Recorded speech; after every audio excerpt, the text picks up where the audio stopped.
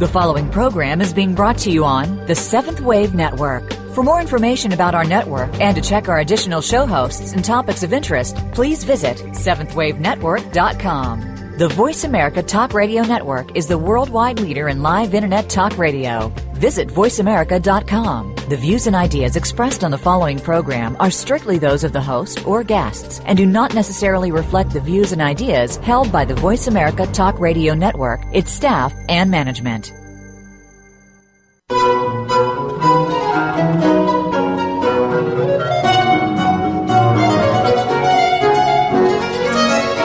The teachings of the Ascended Masters are universal and available to all. The Ascended Masters themselves are the saints and sages of East and West, and their teachings incorporate the original core beliefs of all the world's major religions. No matter which religious path you follow, you will find these teachings equally compelling. This is The Open Door. Come along with us as we explore the teachings of the Ascended Masters. Here are the hosts for The Open Door, Tom Schumacher and Terry Kennedy. And greetings, everyone, and welcome to The Open Door, brought to you by the Summit Lighthouse, where we publish and practice the teachings of the Ascended Masters and where we invite you to awaken to the light within. I'm Tom Schumacher. And I'm Terry Kennedy. Hi, Terry. Hi, how are you? Well, today we are going to venture into an area we have kind of covered a little bit in the past, but perhaps not to this extent or detail. And to help us with that topic, which I will reveal in a moment, is our guest, who is Lois Drake. And I will ask Lois to tell us a bit about herself in just a moment, but let me tell you why she's with us. Today's topic is Jesus' lost years. Where did he go and why? We're talking about those 17 years between roughly the ages of 13 and 30, when Jesus was basically doing something that we don't really know much about because we haven't been given that information, at least not in the Orthodox channels. Lois has written a book called ISSA, The Greatest Story Never Told. And this goes back a number of years, actually. Well, not that great a number, but I think the book was published in 2009. Mm-hmm. But I've known Lois for a while, and I want to tell you a little bit about her before we have her introduce herself. She has a background in advertising and marketing in the healthcare industry. She was also an elementary school teacher early on. Her love of writing and teaching combined, and she is now a minister and an author of spiritual and historical fiction. She lives in Hawaii. Oh, gosh, that must be tough. Yeah. And travels frequently to India, Russia, and throughout the U.S., facilitating spiritual retreats and helping to lead pilgrimages to holy sites of the world's religions. So with that introduction, Lois, do you want to say hi to everybody and maybe fill in the blanks? Well, yes, greetings, Tom and Terry and everyone that is listening. Aloha from Hawaii. It's really a great place to be, especially when we know on the mainland there's been so much weather this year that I feel very fortunate to be able to be in this nice place. Well, I suspect that the Polar Express does not reach to Hawaii, does it? No, it hasn't made it here yet. Of course, we always have our own minor issues, but we just feel it's a very blessed place to be. Well, your rain is definitely warm than ours. Thank you, Tom, for that introduction. And to elaborate a little bit more, I guess that I could say that I've always had a calling inside of me to try to be closer to Jesus. And I really wanted to understand the depths of what he was teaching and what we have handed down to us in the Bible. So as I pursued this direction and that direction, even searching the world religions to find what is the kernel, what's the key that would make me even closer to Jesus, I found that it was pretty much summarized when I discovered the book, The Lost Years of Jesus by Elizabeth Clare Prophet. Mm-hmm. And that book described the missing years. What happened to Jesus, as you said, between the ages of roughly 13 to 30? Lo and behold, there are documents that have been shown to people who have traveled to the Himalayas that Jesus was in India. Well, that was really appealing to me because, the whole idea of divinity within us that's explained in Hinduism and the Buddha nature that's explained in Buddhism and threads of that, which are pulled through into Christianity, well, maybe those were fostered if Jesus was indeed in India.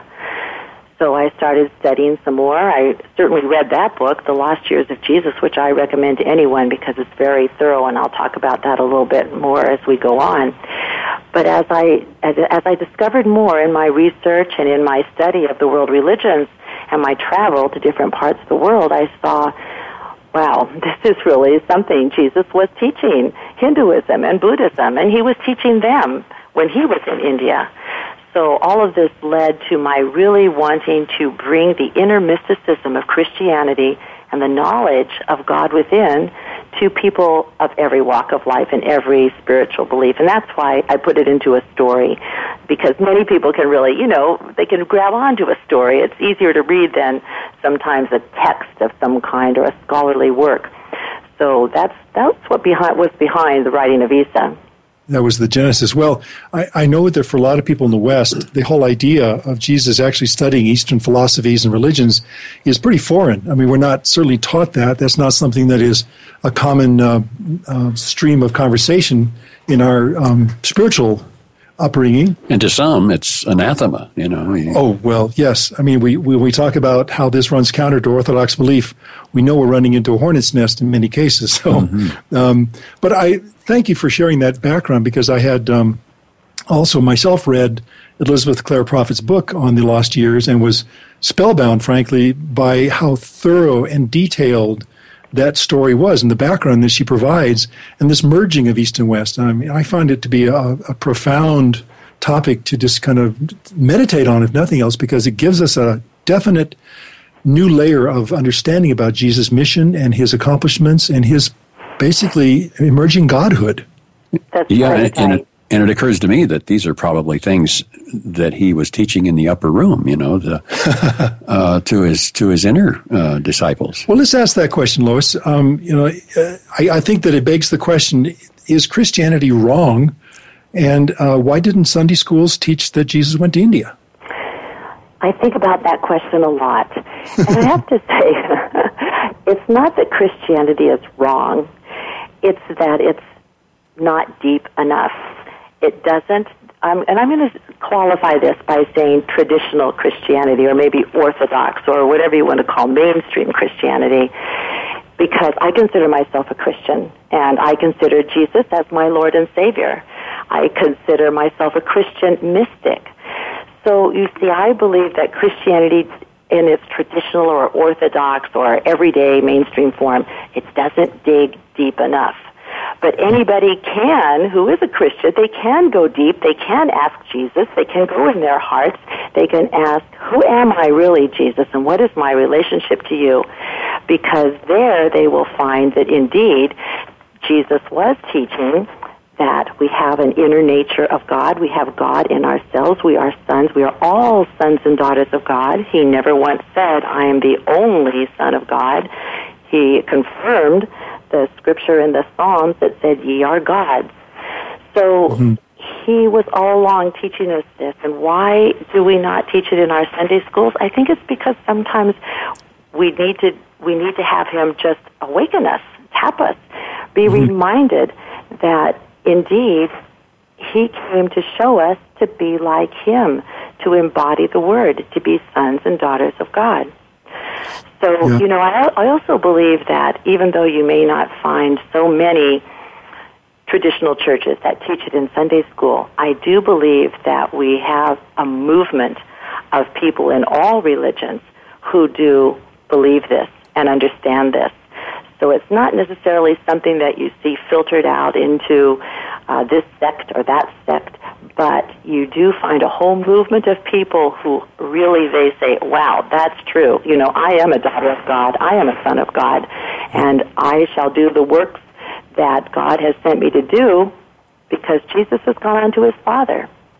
The book that we have both mentioned that Mrs. Prophet wrote, and certainly in your book as well, there is a recognition of the fact that the early Christian canon included teachings on karma, on reincarnation, on the Christhood and the individual liberty, freedom, and accountability that brings. And that it was not until a systematic effort was made to change those that we really have passed down to us what we understand, for most of us, in, as you said, Orthodox Christianity, understand as the teachings of Christianity. But in fact, I think we can show, the evidence is scant perhaps, but we can show that karma and reincarnation are very elemental teachings within what Jesus was sharing with everybody, because you would think it was obvious with personal accountability in Christhood that those issues, I'm speaking again of karma and reincarnation, would be part and parcel of that teaching. Right. That's exactly true. There are little clues. First of all, I want to say that I love the Bible. I think we all can say that. I love to read it. I feel the power of it. I feel Jesus speaking through it. And I feel that it's an essential part of a study of the world religions and of a personal path. At the same time, I know, and I think every scholar will confirm, that the Bible has been changed, tampered with, misquoted, errors made by scribes, and of course not even written until the earliest would be at least 50 years after Jesus passed on, after his crucifixion and ascended. So the Bible has had many alterations, but there are still clues in it that Jesus was teaching reincarnation and karma. Perhaps one of the most obvious clues is the golden rule itself: do unto others as you would have others do unto you. So, that's found in every one of the major world religions, and it's basically saying the energy that you put out, or the misdeeds that you put out, or the good deeds that you put out, are going to gather more of like and come back to you and return to you in the cycles of karma. We may not call it karma, but it is a basic principle of life on planet Earth and throughout the cosmos. Indeed, the responsibility for sowing and reaping. Right. Yeah, that's right. But there's one of the passages that's most interesting, that's repeated in several of the books of the New Testament, are the passages about John the Baptist and Elias. So, the disciples, when they saw John the Baptist, and they said to Jesus that the scriptures say that Elias must come again. Is this not true? Will not Elias come again? And Jesus confirmed, and it's quoted in Matthew and in three of the different books, Matthew and Mark. And it says that Jesus says, indeed, Elias has come again, indicating that was John the Baptist, and that they did to him whatever they would. So you find it, but you have to read it with the eye to understand, is this karma and reincarnation? Is this reincarnation being spoken right here in our scriptures, but we ignore it? And we tend to just say, oh, well, that's just a mystery. But indeed, I think that in early Judaism, reincarnation was accepted. And so Jesus was very likely just describing to his disciples that John the Baptist was Elijah come again. Indeed. Well, on that note, we're about to already come up on a break. Believe it or not, we've just cruised through the first segment. I do want to make this point quickly before we do go to break, and that is something that you alluded to, Lois, that we're in exposing and bringing this to the general consciousness, we're trying to bridge, not polarize. And it's an easy place for some people to want to take this and say, oh, you're running totally counter to the essence, the core of Christianity. Well, we're not. As you've said a number of times, and I totally agree, this is something that we love. We are Christians. We do believe in Jesus as our Lord and Savior. We do read the Bible. We're not suggesting that you depart from any place that you've already felt comfortable spiritually. This is an additional understanding and awareness of what probably inspired the teachings that we all love. So we just want to make sure that no piece is left out, if that's a fair way to categorize this. Absolutely. Yeah. Well, we will come back to this subject, of course, after a short break, so please stay with us.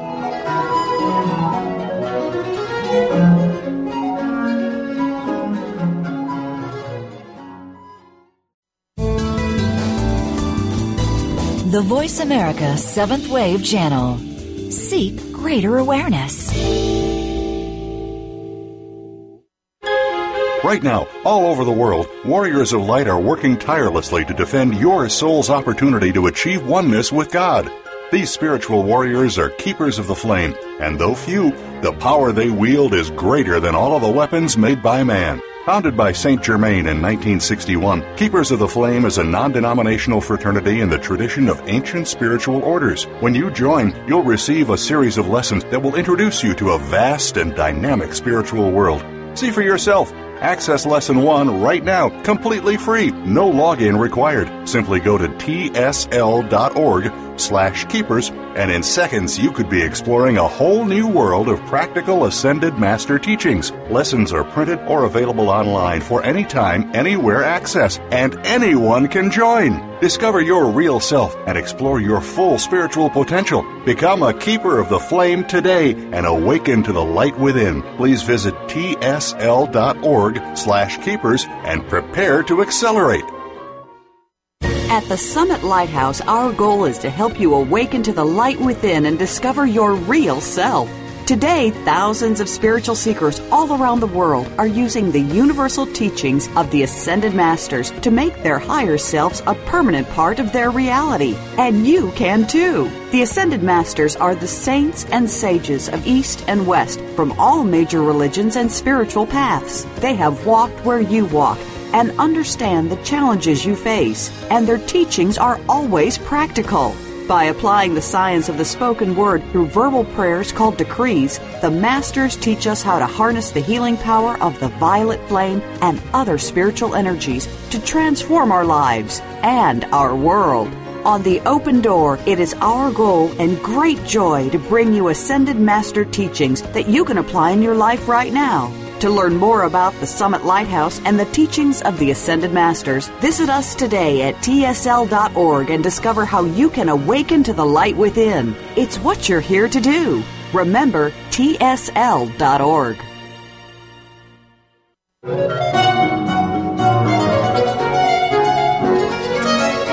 You are listening to The Open Door, hosted by Tom Schumacher and Terry Kennedy. If you have a question or comment about our series, please send your emails to webradio@tsl.org.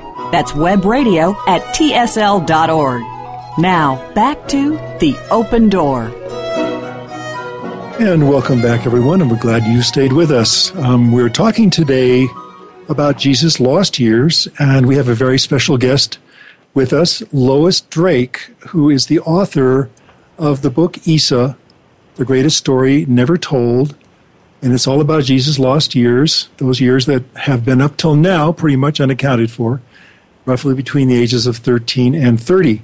And Lois is a teacher, a minister, author, retreat leader, many things, and also, as you already know if you've been with us, very articulate on the subject. And Lois, I'd like to start this segment with a question that I know others have asked, and I've heard people ask, and that is this, that if the story of Jesus studying Buddhism in the ancient Vedas, why would the Son of God need to study? That's such a great question, and I think it's important to all of us in all of our lives, and especially for our young people. No matter how much attainment a person may have, or how congruent they are with the Godhead, with God himself, herself, still, when they come into physical embodiment, they have to apply themselves to be able to constantly walk and talk and be that Word of God. Mm-hmm. All of our paths of spirituality are based on a disciple and student relationship. In the East, they call that the Guru and the Chela. In the West, we call it disciple and student. So any true avatar, any true great teacher of humankind is also extremely humble. And we find that in Jesus. We find it in any great god or goddess, from any of the world religions. So Jesus submitted himself to learn what he needed to take back to Galilee. Now, why is this so important? I think it points to the basic difference between mainstream Orthodox Christianity and even the other world religions, and finding God in our hearts as sons and daughters of God. So, for instance, if we believe that someone comes as, quote, the only Son of God, nobody else can do it. That person just comes, in a great cloud of light, and everything is ready-made for them. They know all the answers. They know how to do everything. It's pretty simple, isn't it, to be a god or a goddess, if that's the way it is. Piece of cake. Piece of cake. Right. How much more do we love Jesus if we realize how hard it was? Sure, he had many, many embodiments, and, we could spend a whole segment talking about possible other lifetimes of Jesus. Many embodiments, so much attainment, so much mastery, that when he came into this lifetime, he was walking and talking the Word. He was the light of God. He was the avatar for the whole age of Pisces, 2,000 years. But still, he had to learn just like we have to learn. He showed us that we, our youth, no matter how much attainment we have, no matter how many wonderful embodiments we've had, we come back in and we still need to find our teacher, and we still need to submit to learning and then go out and complete our mission, just as he did. He demonstrated it for us, and it just makes me love him all the more deeply to think of his humanity as well as of his godhood. Well, and I think that's a great point to speculate upon and meditate on, because we don't typically think of Jesus as going through life as we do. I mean, that he has the same kinds of tests and challenges and ordeals. This makes him seem very real in a way that is more on our level, if you will. And I don't mean to equate us necessarily with, a certain equality with Jesus, but you know what I mean as far as his emerging divinity was emerging. It wasn't simply fully fledged. Yes, I do know what you mean, and you're right. That's a very good point, because when I was writing ISSA, here he was a teenager, and I had to really pray to Jesus and read the Bible and study what I could, and, there's an awful lot of material by Elizabeth Clare Prophet, not only in the Lost Years, but in the Lost Teachings of Jesus. And in other authors, in the Gnostic Gospels. So all these different things I really combed to find how would he have reacted as a teenager to the problems that a teenager has? Because would he have just come, as I said earlier, just ready-made, no problems, no emotions? I'm sure that, he would not have had the compassion that he demonstrated if he came to planet Earth with no emotions.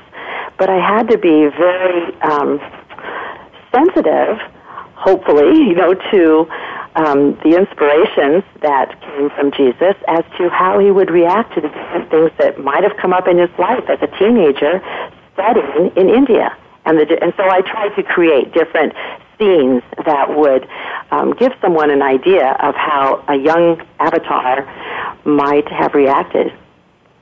Well, and also I think just exploring these teachings, the Vedas, Hinduism, Buddhism, in such a way that he had to make sense of those within a context of the spirituality of the day.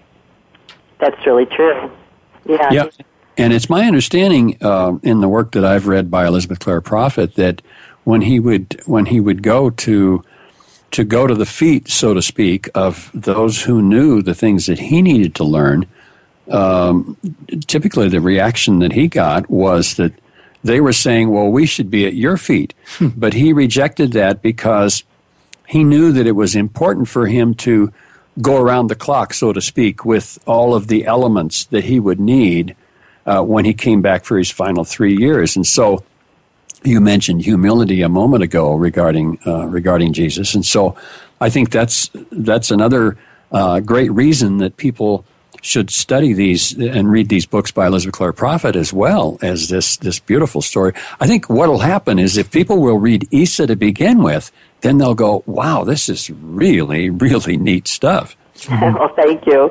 Yeah, I do pray that it will serve that purpose. But let me just go back again for a minute to The Lost Years of Jesus by Mrs. Prophet. What is so amazing about that book, and what I based ISSA upon, that book publishes 3 lost manuscripts, Buddhist manuscripts, about what Jesus did when he went to the East.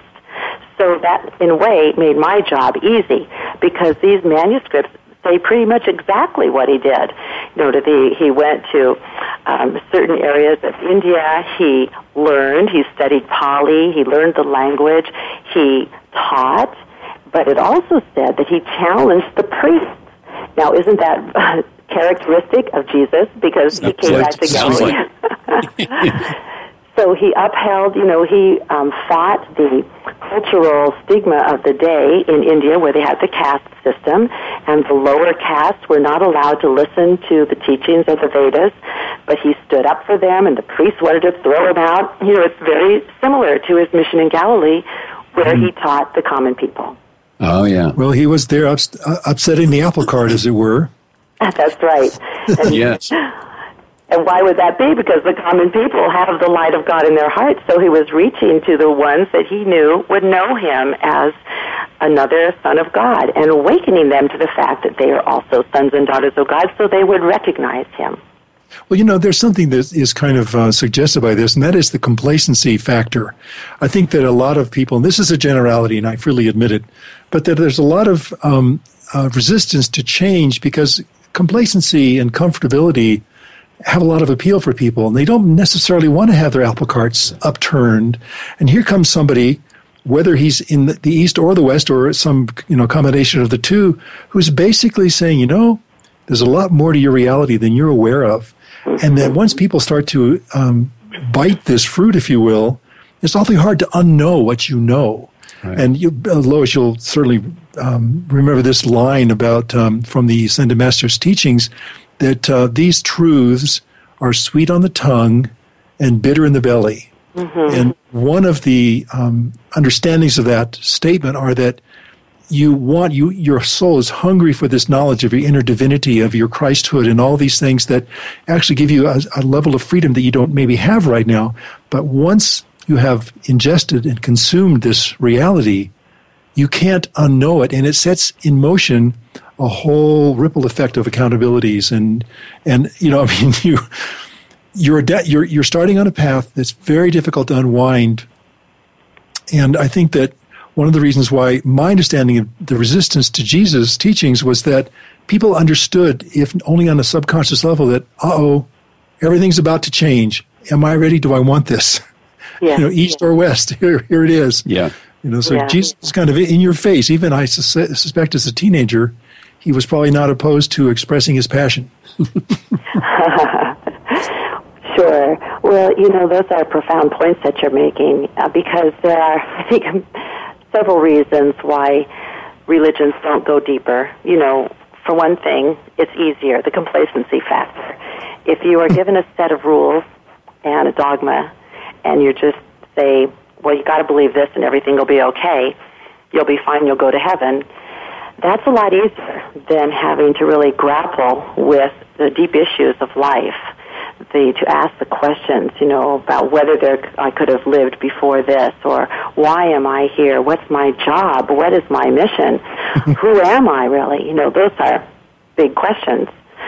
So it's easier. So I think that's the number one reason is the complacency factor. And the number two reason is, frankly, there have been through the centuries people who have wanted to control other people by giving them a certain dogma, and this is what you are to believe, and if you don't believe this, well, there's the Inquisition, or there's, casting into outer darkness, or whatever it is. But nevertheless, the sons and daughters of God throughout the ages persist to go deeper and deeper and resurface that we really are inheritors of the kingdom of God. We are sons and daughters of God, and we have a mission to perform.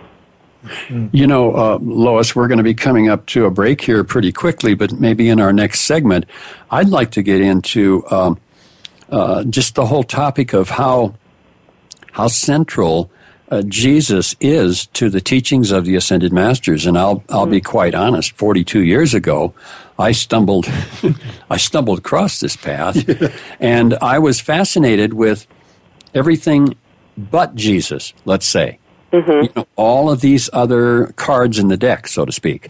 And what I have found, and especially recently with Elizabeth Clare Prophet's books on Jesus and your book on ISSA, is that I have turned back now to having this intense appreciation for how central Jesus is to us as we follow the path of the teachings of the Ascended Masters. And I appreciate you bringing that up, Terry, because I think that would be a good way to kick off our next segment.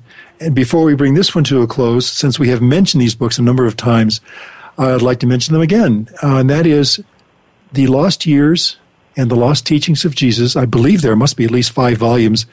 You'll know you have the right ones when you see the author's name, Elizabeth Clare Prophet.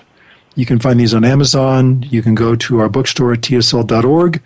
The Lost Years of Jesus, The Lost Teachings of Jesus. You will not be unhappy that you track these down. They're very much worth reading. And on that note, we will take a break right now, a short one, so please stay with us. We'll be back in about 2 minutes.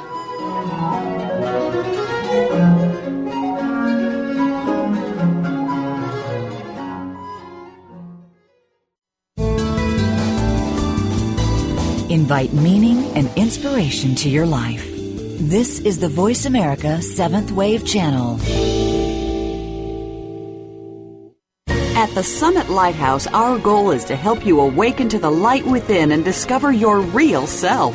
Today, thousands of spiritual seekers all around the world are using the universal teachings of the Ascended Masters to make their higher selves a permanent part of their reality. And you can too. The Ascended Masters are the saints and sages of East and West from all major religions and spiritual paths. They have walked where you walk and understand the challenges you face, and their teachings are always practical. By applying the science of the spoken word through verbal prayers called decrees, the Masters teach us how to harness the healing power of the violet flame and other spiritual energies to transform our lives and our world. On The Open Door, it is our goal and great joy to bring you Ascended Master teachings that you can apply in your life right now. To learn more about the Summit Lighthouse and the teachings of the Ascended Masters, visit us today at tsl.org and discover how you can awaken to the light within. It's what you're here to do. Remember, tsl.org. Right now, all over the world, warriors of light are working tirelessly to defend your soul's opportunity to achieve oneness with God. These spiritual warriors are keepers of the flame, and though few, the power they wield is greater than all of the weapons made by man. Founded by Saint Germain in 1961, Keepers of the Flame is a non-denominational fraternity in the tradition of ancient spiritual orders. When you join, you'll receive a series of lessons that will introduce you to a vast and dynamic spiritual world. See for yourself. Access Lesson 1 right now, completely free, no login required. Simply go to tsl.org/keepers, and in seconds you could be exploring a whole new world of practical Ascended Master teachings. Lessons are printed or available online for anytime, anywhere access, and anyone can join. Discover your real self and explore your full spiritual potential. Become a keeper of the flame today and awaken to the light within. Please visit tsl.org/keepers and prepare to accelerate.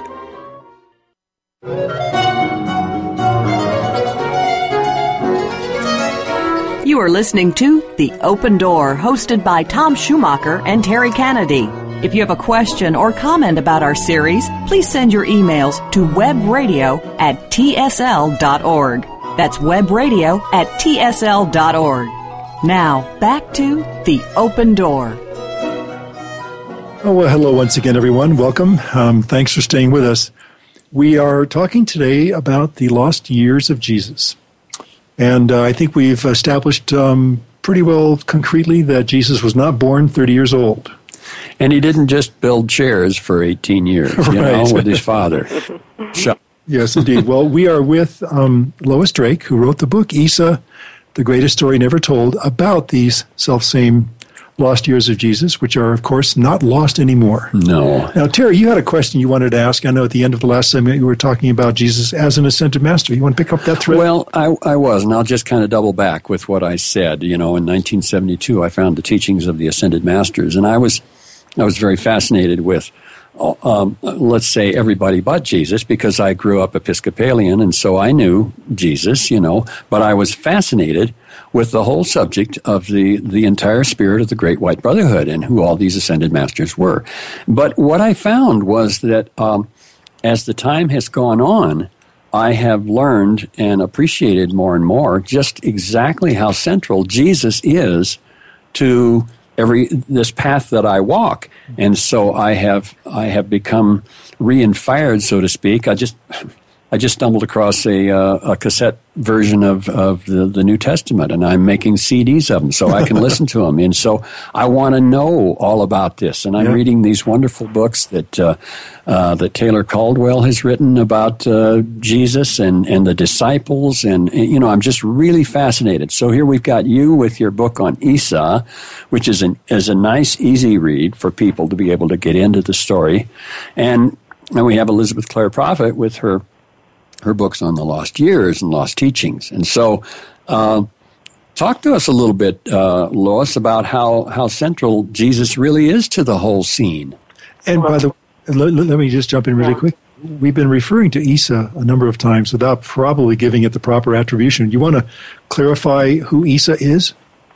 Sure. Yes, in the lost years of Jesus, we have in the Buddhist manuscripts that the Buddhists say, your Jesus was here, and here in the East, and we called him ISSA, I-S-S-A. So it's the Eastern name for Jesus.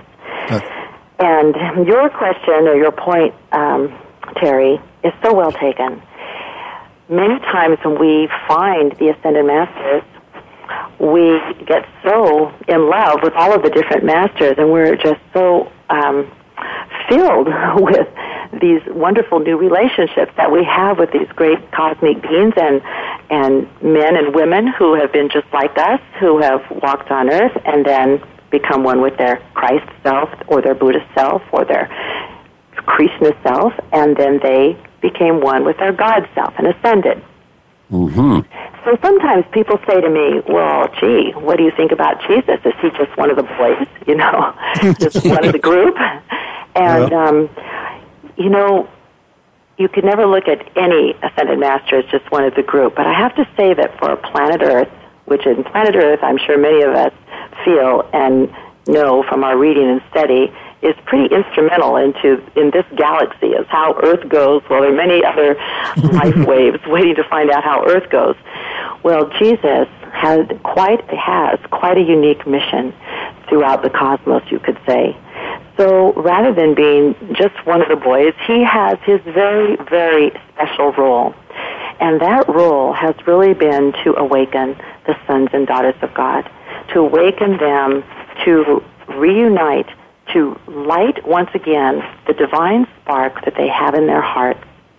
So many people don't even realize they have the spark of God in their hearts. They have forgotten. But Jesus came over and over and over again to remind us. Mm-hmm. Now, I don't go into all these embodiments in the book, ISSA, The Greatest Story Never Told, but that embodiment in Galilee was pivotal because not only did he remind us by demonstrating how to be a Christ. Now, Christ is really from the Greek, Christos, meaning anointed one. So it means someone who's illumined, like a Buddha is an illumined one. So Jesus not only showed us how to do that, how to be that, to study, to follow the initiations, to stand, to speak the word of God at all times, but he also sacrificed himself. Here's an adept who, if we believe in miracles, and we do, here's an adept who certainly did not need to submit himself to the cross. He had already demonstrated how he could walk through crowds and be invisible, so he didn't have to allow himself to be persecuted, but he did. He sacrificed himself materially so that he could help us. He could take on some of our karma, some of our misdeeds, so that we would have the next 2,000 years to get it right, figure it out, balance our karma, and become one with our own Christ self and our own Buddha self, our own God self. He demonstrated all that. And the other great avatars, of course, they are not diminished by the fact that he did that, but they all, whether they understand or know Jesus or have never even heard his name, if they have reached that level of attunement with the higher self, the Buddha self, the Christ self, then we all bow to Jesus because we bow to each other because it's the divinity, it's the God in him. You know, you raise an interesting point, too, in what you're just saying about the fact that Jesus did really die for our sins, but in a way that we don't often understand. And allow me to paraphrase, you can certainly fill in the blanks, Lois. He was holding our karma at bay until we were able to attain to enough spiritual strength to handle our karma on our own. He didn't take it away from us because cosmic law dictates that every jot and tittle of the karma that we create, the negative karma, must be transmuted before that energy can be returned to the heart of God.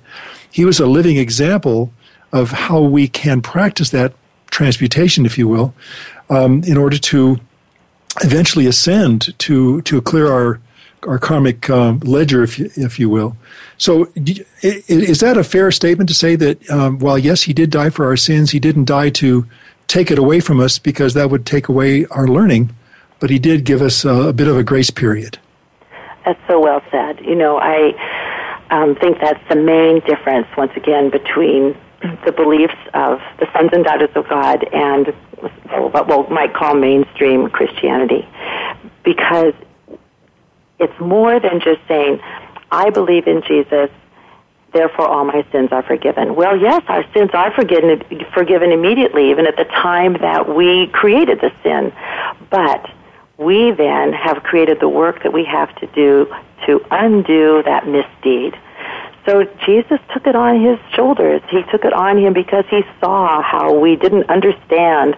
We had to learn more. We had to do more. We had to balance the karma that we had been making lifetime after lifetime. He took it on so we could remember who we are and that we could get started on it. We could do it. And it's been 2,000 years, and now it's time that we all receive it back and that we balance it and that we move forward. And, of course, the teachings of the Ascended Masters give us that wonderful tool of the beautiful light of God that is violet, that is that color of mercy and compassion and forgiveness. That's really a key to then balancing our karma. And aren't we glad we have that? Saint Germain gave us the dispensation well within our lifetimes. Yeah. Yes. How many of the modern teachings that we have do you touch on when you go into the storyline of your, and maybe next in a next segment in particular, we can talk about a little bit about the storyline of the book, ISSA, the greatest story never told. So can you talk to us about that? Well, I do bring out many of these things that we are talking about. So, for example, I had, through my research, found a civilization in India at that time known as the Kushans. And the Kushans are little known in Western study, but they had quite a civilization and empire that was really starting to build and beginning to thrive at the time that Jesus would have been in India. So in my story, I had him actually interacting with one of the young kings of the Kushans because I thought, well, why not do some reflection between a heavenly kingdom that Jesus is teaching us to build and an earthly kingdom that this young Kushan was trying to build in his empire. And to juxtapose some of these, these very things that we're talking about. For example, one of the comments that is made in the book is when Jesus is challenging someone who is an imposter or someone who is a tyrant. And he is given the teaching from his teacher that now is not the time because whatever you do that's good, there's a force that comes to oppose it. And you have to have the strength, you have to have the God attainment, you have to have the protection around you to challenge those opposing forces. So all these things I've been trying to bring out in different scenes and activities that happen in the book. Yeah. So that would equate, for instance, to today when you're going to challenge something. You want to make sure that you're well protected with Archangel armored. Michael. You've got your armor on, and yeah. Yeah, That's right. There's so many branches of this conversation that we could take. And I was just reminded of something, again, that you said a moment ago about Jesus and his role in this galaxy, in this cosmos.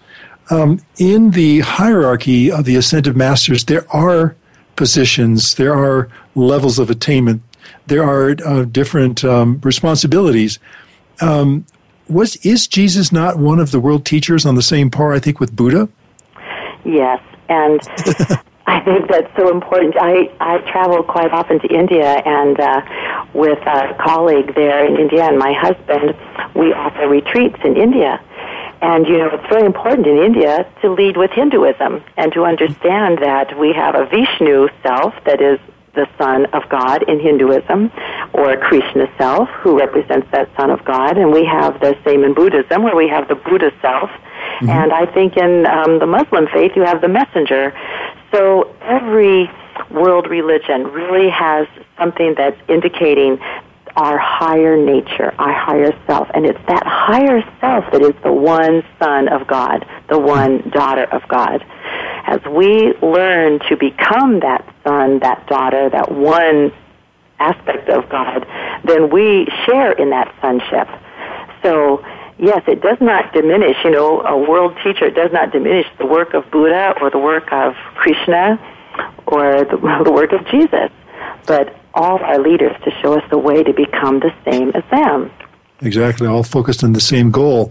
Well, on that note, we've already come to the end of our third segment. Just like that. So please, everyone, stay with us. We've got one more to go. We've got lots of ground yet to cover with Lois Drake talking about Jesus' lost years. Please stay with us.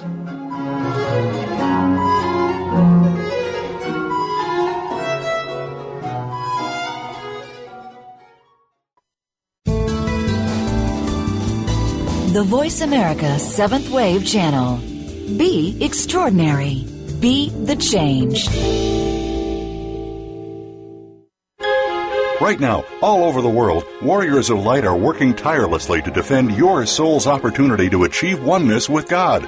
These spiritual warriors are keepers of the flame, and though few, the power they wield is greater than all of the weapons made by man. Founded by Saint Germain in 1961, Keepers of the Flame is a non-denominational fraternity in the tradition of ancient spiritual orders. When you join, you'll receive a series of lessons that will introduce you to a vast and dynamic spiritual world. See for yourself. Access Lesson 1 right now, completely free, no login required. Simply go to tsl.org/keepers, and in seconds you could be exploring a whole new world of practical Ascended Master teachings. Lessons are printed or available online for anytime, anywhere access, and anyone can join. Discover your real self and explore your full spiritual potential. Become a keeper of the flame today and awaken to the light within. Please visit tsl.org/keepers and prepare to accelerate. At the Summit Lighthouse, our goal is to help you awaken to the light within and discover your real self. Today, thousands of spiritual seekers all around the world are using the universal teachings of the Ascended Masters to make their higher selves a permanent part of their reality. And you can too. The Ascended Masters are the saints and sages of East and West from all major religions and spiritual paths. They have walked where you walk and understand the challenges you face, and their teachings are always practical. By applying the science of the spoken word through verbal prayers called decrees, the Masters teach us how to harness the healing power of the violet flame and other spiritual energies to transform our lives and our world. On The Open Door, it is our goal and great joy to bring you Ascended Master teachings that you can apply in your life right now. To learn more about the Summit Lighthouse and the teachings of the Ascended Masters, visit us today at tsl.org and discover how you can awaken to the light within. It's what you're here to do. Remember, tsl.org.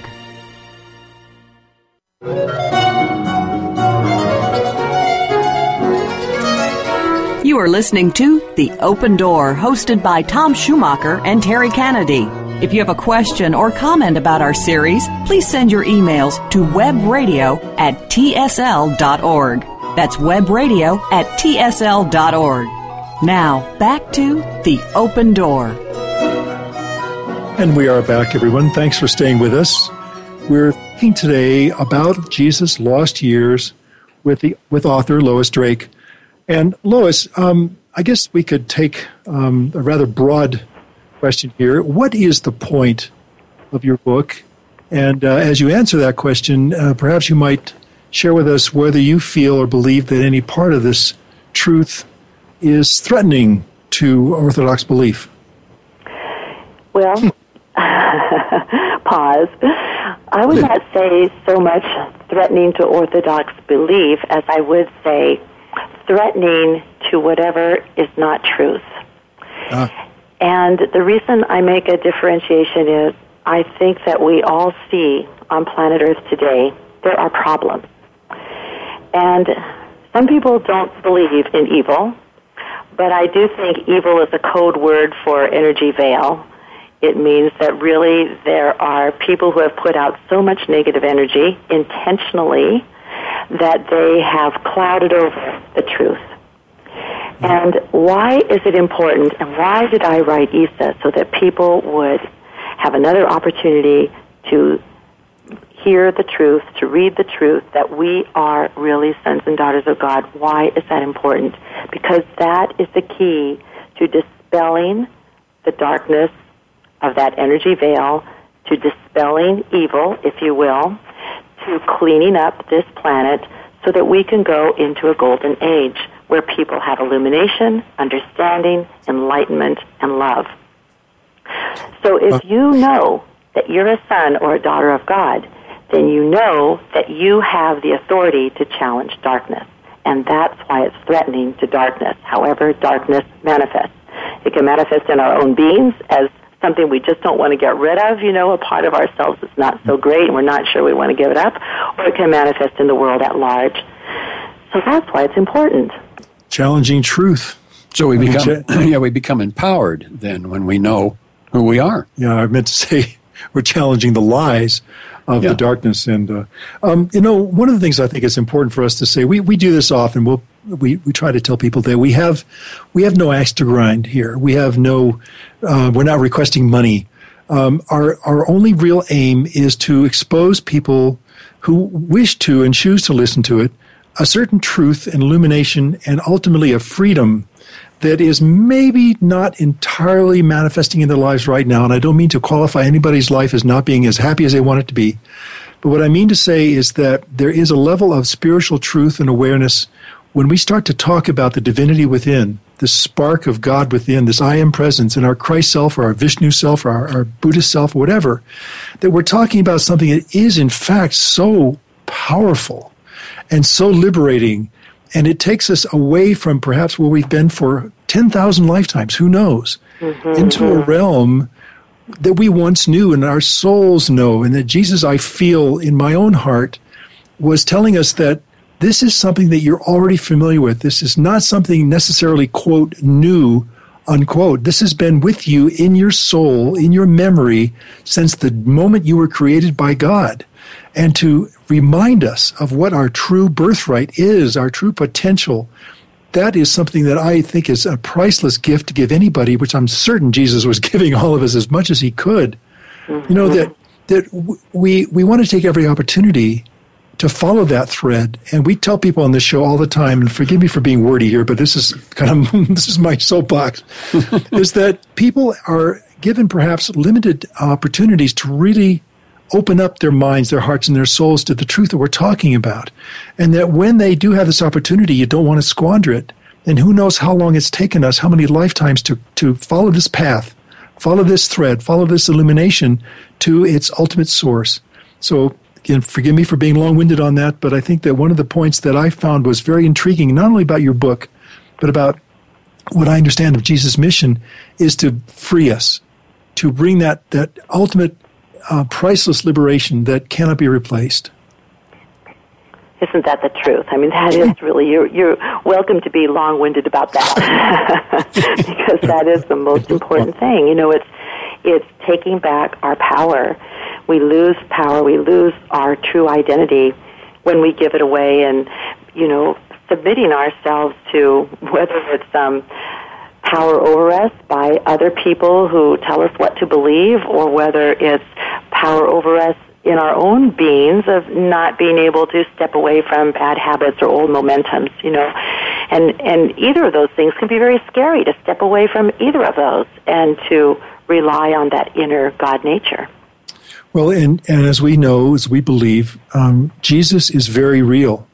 I mean, we know he's real as an ascended master. We know he's real as a presence in our lives. But to be an immediate friend, mentor, counselor, brother, confidant, all those things, he's there. He's saying, yes, use me in this way. This is what I'm here for. Let me put my arm around your shoulder and talk to you intimately. I mean, to have that relationship with Jesus that everybody, talks about, this adds a dimension to that relationship that is so, I think, just breathtakingly beautiful. Right. Lois, just you might have a thought there, but I just want to make sure that people know where they can go to buy your book, where it's available. Your last name is Drake, Drake, and so what should they look for? Just Google or type in. Type in ISSA, ISSA, and then you can add The Greatest Story Never Told, but the main title should get you there, just ISSA, and again, it's The Greatest Story Never Told, Amazon.com or finer bookstores, just give them that title and you'll find it. Indeed. Oh, good. Well, I just wanted to touch that before we close it out today. You wanted to talk a bit about the mechanics of this book, I think, before we go too. Yeah, I do. Is there anything in particular you want to say about just the structure of the story without giving too much away? All right. Well, I tried to have this story bounce back a little bit between Mary and her family in Palestine and saying goodbye to her son, and then Jesus and his work and the things that he was learning in different places in India where he was going, and then his interactions with this young prince as they were traveling through India and searching for their teacher, searching for the one that they would be the disciples of, and then what they had to learn from that teacher. So in the process, they had a lot of adventures, and then in the end, culminated in the end of, I won't give it away, but what really helped to prepare Jesus to go back to Galilee. Well, his teacher, I think you name his teacher in the book, do you not? Yes, I do. And that would be? Well, I named his teacher as Maitreya, who was a great Buddha, is a great Buddha, the coming Buddha, but I won't say everything about how he discovered that teacher. I just know that a lot of our listeners are familiar with Maitreya from our past programs, so I wanted to make sure I got a plug in the great Buddha. Yeah. It's always good to give a plug for Maitreya. Always good to plug the masters. Well, I mean, I sound like a broken record. Every week I say this, don't I, Terry? Yes, you do. Well, another hour has just evaporated. We've just basically consumed almost 60 minutes of programming. I am so grateful that you were able to join us from your haven in Hawaii, Lois. Thank you so much for being a part of our show today. And I want to remind people who want more of Lois and or more of Elizabeth Clare Prophet in her books, you can look for them on Amazon, Barnes & Noble, wherever finer books are sold. But ISSA, The Greatest Story Never Told from Snow Mountain. Is that right? That's right. Snow Mountain Press. And then The Lost Years of Jesus, The Lost Teachings of Jesus. You'll find those on Amazon and elsewhere, tsl.org bookstore. Mm-hmm. And want to just thank everybody for staying with us for that. We really appreciate your presence, your stick-to-itiveness, your inquisitiveness, and we hope we have given you food for thought. Yeah, and for our listeners out there, any questions, any comments, anything, just get in touch with us and we'll be happy to answer you. We will, and as we like to say, though the upward path may be difficult, the rewards are out of this world. Thank you again for joining us this week for The Open Door. This program is broadcast live every Tuesday at 2 p.m. Eastern Time, 11 a.m. Pacific Time on Seventh Wave Network. For more information about The Open Door and the Summit Lighthouse, please visit our website at www.tsl.org. We'll see you again next week.